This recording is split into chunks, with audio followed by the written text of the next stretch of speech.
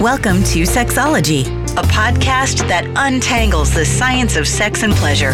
And now, with this week's episode, your host, clinical psychologist, Dr. Nazanin Moali. Hello there. Welcome to another episode of Sexology Podcast. I'm your host, Dr. Nazanin Moali. If you just joined us in this show, welcome. I have a gift for you. I wrote this ebook on how to increase your sexual desire. This is specifically targeted for women. And the reason I wrote this book is this is a challenge I see a lot in my practice, that women are coming in feeling they're broken, there's something wrong with them. Meanwhile, they can totally do these small actionable things that long term will help them to have a better relationship with their sexuality and cultivate a more healthier sexual desire. So if you are interested to increase your sexual desire, definitely download the book on the show notes. It's absolutely free. It's my gift to you because it just breaks my heart that this is an issue that many people are struggling with, and there are things you can do about it. Today, we're going to talk about a very interesting topic. My guest is Dr. Eileen Crehan. She's a psychologist and a researcher, and her work is around exploration of sexuality with individuals who are on autism spectrum disorders. And if you're a clinician, you know that this is a newer diagnosis in a sense that now, based on DSM-5, that entails Asperger's as well. So many times people are in the relationship with someone that they're suspecting that they're perhaps higher functioning people on the spectrum. And at times, the sex education we have, some of the topics we talk about might not be directly applicable to people because there are different approaches that one might take in order to support this individual. We're going to talk about, is it possible for people to have healthy sex life when they are on a spectrum? We're going to talk about impact of this diagnosis on pursuit of sexual relationship. And also we're going to address how can a parent of a child with this condition can talk to the child about sex and sexuality. So certainly stay tuned. As I mentioned, our guest is Dr. Crehan. She's a clinical psychologist and specialist in autism spectrum disorder. In particular, she focuses on adolescents and adults with autism spectrum disorder and promoting healthy development in the domains of sexuality, physical health, and social abilities. Dr. Crehan's lab at Tufts University integrates the perspective and insights of autistic individuals through an advisory board and by supervising autistic adults about their priorities for research on autism across the lifespan. Currently, she is focused on exploring best structures for sexuality education programming, adapting teaching materials to the learning needs of the autistic individuals with a range of intellectual and language abilities, and disseminating sexuality education curricula using telehealth system. Without further ado, here's my conversation with Dr. Crehan. Hello and welcome to another episode of Sexology Podcast. I am so excited and honored to have Dr. Eileen Crehan on our show today. Eileen, welcome to our show. Thank you for having me. I'm so excited. I am so excited to have you on. As I was sharing with you a few minutes ago, I wanted to have someone on the show to talk to us and educate us about challenges of people on autism spectrum disorder when it comes to sexuality, because I feel it's an area that hasn't been addressed properly. So I'm so excited to have an expert in this area on this show. Before I go focus on the sexuality piece, for some of our listeners that they're not familiar with people on autism spectrum disorder, she's a neurodiagnosis. It used to be ASD, like Asperger and autism disorder. So tell us, what are some of the characteristics of these individuals? Sure. So, it's certainly changed a lot over history, but we have a much better understanding of it now. And so it's really this combination of difficulties or differences with social communication. So that can be communicating verbally, non-verbally, reading social cues and social reciprocity. So back and forth conversation conversation. And then restricted interest in repetitive behaviors. So these are really motivating and enticing either objects that people can be interested in. There are sensory experiences people can have. And then repetitive behaviors can sometimes be physical movements. And I'm glad you talked about it. And one thing that I noticed that people oftentimes they know, quote unquote, when someone is low functioning, when they have issues with being verbal, or there are some major developmental issues that people often kind of get diagnosed early on. But what's interesting, at least in the couples that I see in my practice, that sometimes there are people that are on a higher functioning part of the spectrum. And I know my colleagues who are working with this population would hate it when I call low functioning and high functioning. Yeah. But for the lack of a better word, people might function well. They are in a relationship, but they might still be in the spectrum. And I feel those are the population that at times have tons of struggles because their partner are not aware of their issues and what's going on. Have you had experience with those individuals? Yeah, so I think sometimes what can be really interesting about autism is that the presentation that you can see, like in the clinical space or with people who are partnered, is that cognitive strengths are very strong, right? Language ability can be sort of, you wouldn't notice that someone had autism from the way they speak. And so that when people sometimes are surprised to hear that I work with patients and clients who are in romantic relationships, and that just because sort of the idea that expressing and talking about emotions is more challenging for people on the spectrum does not mean that they are not experiencing those emotions and want to share in those emotions. And we know from actually asking self-advocates themselves that wanting to be in a romantic relationship is just about as common as in the neurotypical population. Mm-hmm. So these old myths about either being asexual or sexual predators are not quite as pervasive as we thought for a really long time. So we're sort of overcoming those myths at this point.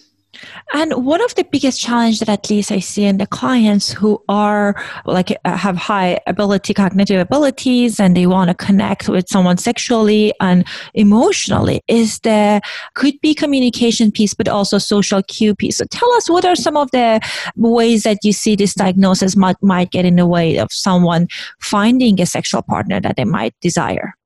Yeah, so I think there's a couple things. I think one thing we know from research is that sometimes interest in romantic relationships doesn't develop until a little bit later in life. And not later in life, but later than neurotypical peers, so maybe in your 20s. And so that means you've missed out on a couple of years of practice, right? The more you sort of date and seek out partners, the more you learn about yourself and what your goals are. And then sometimes connecting with people socially. So if there are particular interests that people are really focused on that they don't share with some of their peers, or if they're really anxious about meeting people, anxiety and autism overlap a lot. That can be certainly a challenge to overcome. And then sometimes just the knowledge about how to approach that, right? So asking someone on a date or figuring out if they like you, there's a whole bunch of steps that lead up to that, right? Reading the responses of those people, emotionally and nonverbal cues. Are they responsive to you? So that's a lot of social information to assess. And if you're someone on the spectrum who struggles with that, that could be your sort of first difficulty. And then some other things like what are your goals in being in a sexual or romantic and intimate relationship? Are you still sort of thinking about your identity orientation? So you're not even sure like who you might want to have a relationship with. Sometimes we see sensory interests and sensitivities coming up here because, there's a lot of sensory parts to sexual experiences in particular. And so how do you sort of proactively plan for that? So there's a lot to consider. Well, I love that you talked about different areas. And I think one particular area that I've experienced in my clients are when there's a sensory issue. And I have some clients that they have wonderful jobs. They are doing well in the society and they're older and then they're still a virgin. And they tell me the biggest part is the sensory component of things and how of certain feelings, certain sounds, they experience that being intrusive. Is that something that people can work on? Yeah, for sure. And I think there's a couple of ways you can approach it. So one is, if it's a goal of someone on the spectrum where they're like, okay, I want to have sexual intercourse, let's say, and then talking about, okay, what might be the related sensory experiences? Mm-hmm. And sometimes that can feel fun, even to people who work in mental health, because we're not used to saying, okay, let's think about sex. And words to explain sex might be like wet, sticky, pressure, right? And so to say those things out loud, I was actually just doing a training last night with some college students on campus, and that's always so funny. I get some giggles as I start that out. But that's part of it. If you have a kid who's never liked when their hands are sticky or wet, which is super common in autism, we can say, okay, as you're headed towards sexual activity, this is going to be a sensation that comes up. So either we can find some ways around it, or we can practice comfortable ways to have a conversation with your partner about, here are things I like and I don't like, when it's not in the heat of the moment and causing sort of upset or sort of just to stop the interaction altogether. And I love that you're saying it, kind of like breaking it down and think about what might come up. So you can help as a clinician, your client, to kind of anticipate it so they can problem solve ahead of time. I think that's a fantastic strategy. Yeah. Makes things a lot easier. Yeah. And the other piece of it is, at least my experience, is it sexuality, is there are so many implicit component to it that, for example, when to initiate, or when to know, like to escalate things. Obviously, verbal consent are very important, but I think there are some subtle things that are happening that the individual needs to know or read to be able to kind of move toward a sexual kind of intimacy, intercourse, foreplay. And I see that, and I can even imagine with many people that's an issue if they are on the spectrum. So what can they do to improve that?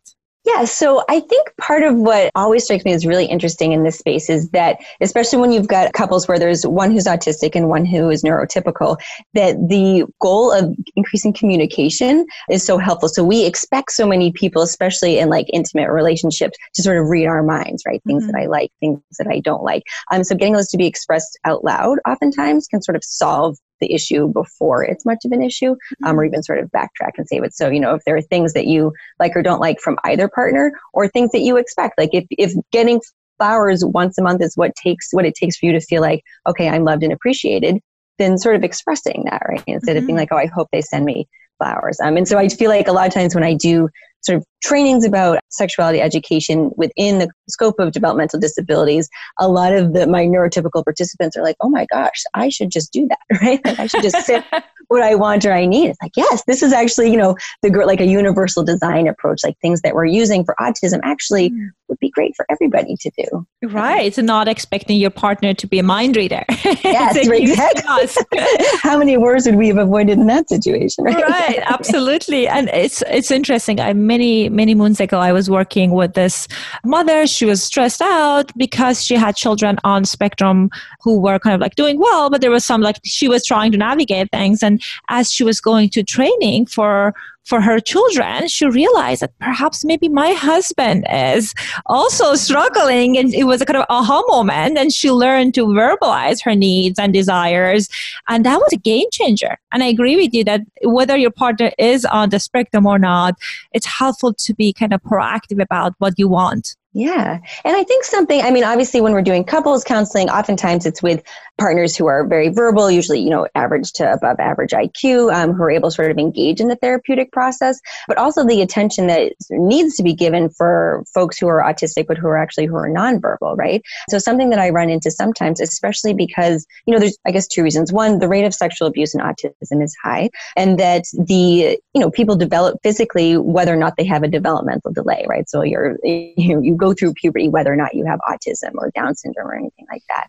And so that sometimes if you've got someone who is nonverbal and they have sexual needs that sort of need to be expressed, sort of as recognition of themselves as an autonomous human, like there won't be any sexually related terms on their talker if they use a communication device, which is a problem for expressing needs and wants as you're a teenager and an adult and sexual behavior is normal, but also you can't tell anyone if inappropriate things are happening, right? And so communication across all sort of angles of types of communication, I think is important in autism as well. Absolutely. And I think one of the myths that you mentioned that people have when it comes to this population, that sexuality is not in their mind, or they're not a sexual being, or they're asexual.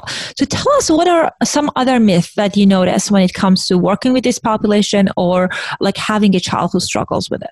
Yeah. So I think, and this is true inside or outside of autism, but as kids start puberty, this idea that they're sort of eternal children, right? Like you're still really young. And especially if you've got a kiddo where their chronological or physical age doesn't match their developmental age. So maybe physically they're 14 or 15, but their interests are more aligned with the 5 or 6-year-old. It can be hard to be like, we need to explain some parts of puberty and sex to your child because that is what their body is going through, and sort of relying on what is healthy sexual development and what are, helpful ways to talk about certain developmental stages and activities that also match what you need to help people take care of their own bodies. I think another thing that is sort of interesting is that from some really great research studies in the Netherlands and Australia, we know that rates, I guess in sexual orientation, like non-heterosexual identities, so bisexual, homosexual, are higher in autism, and that gender identities also seems to be more fluid in autism, especially, and the sexual orientation is especially more fluid for women who are on the spectrum.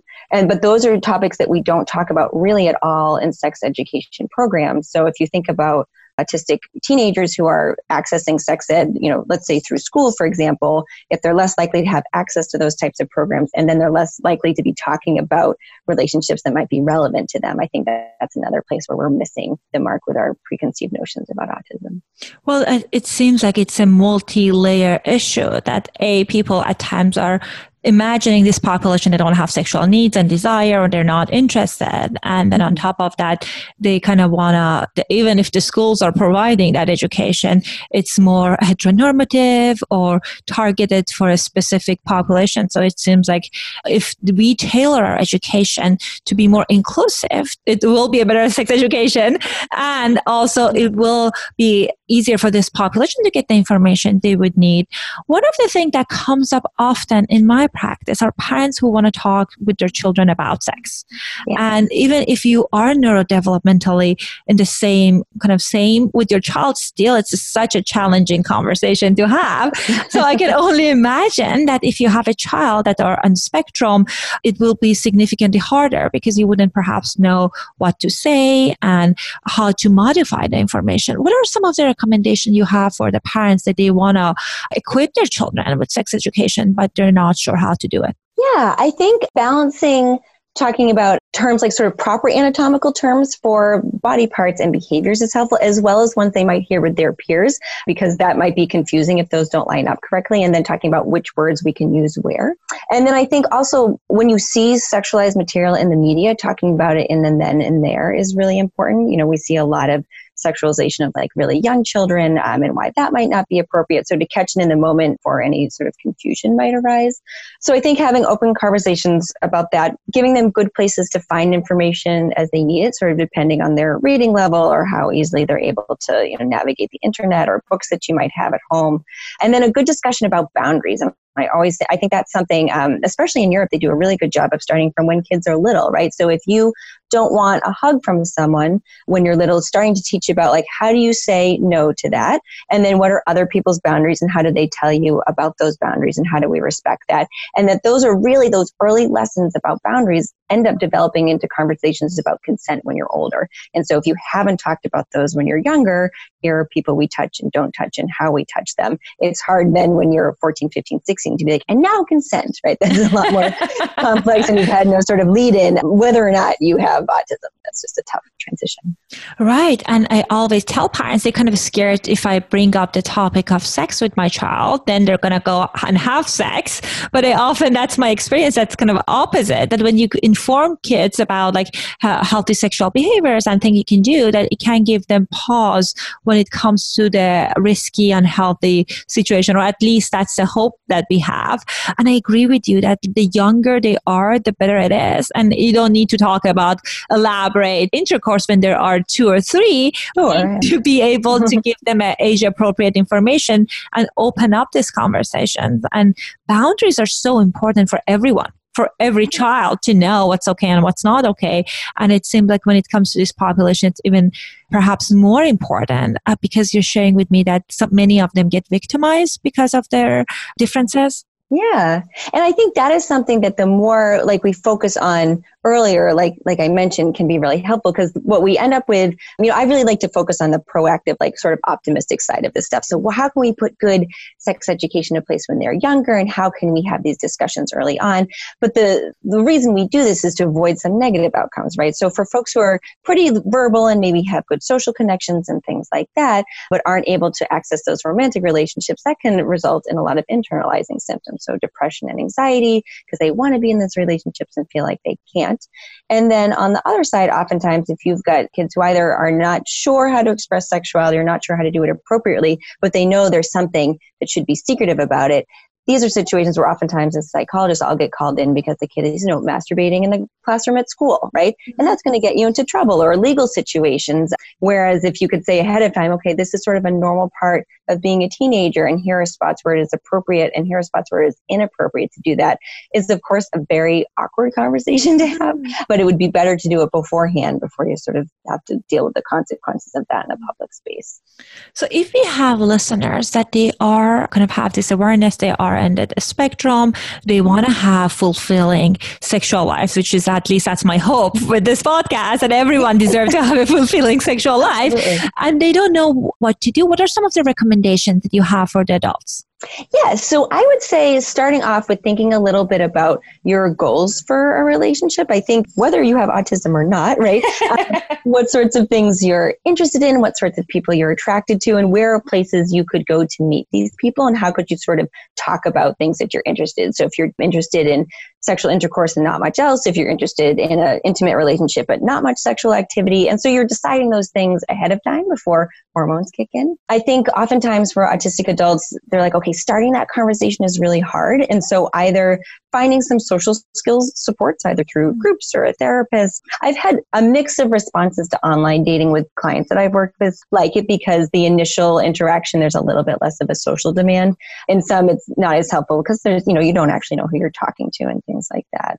And then there are some resources where people can get specific hints, like how do you ask someone out on a date, where it's almost like a manualized approach to going through this decision tree. And there's a couple of websites that have some additional resources for that as well, so people could explore those.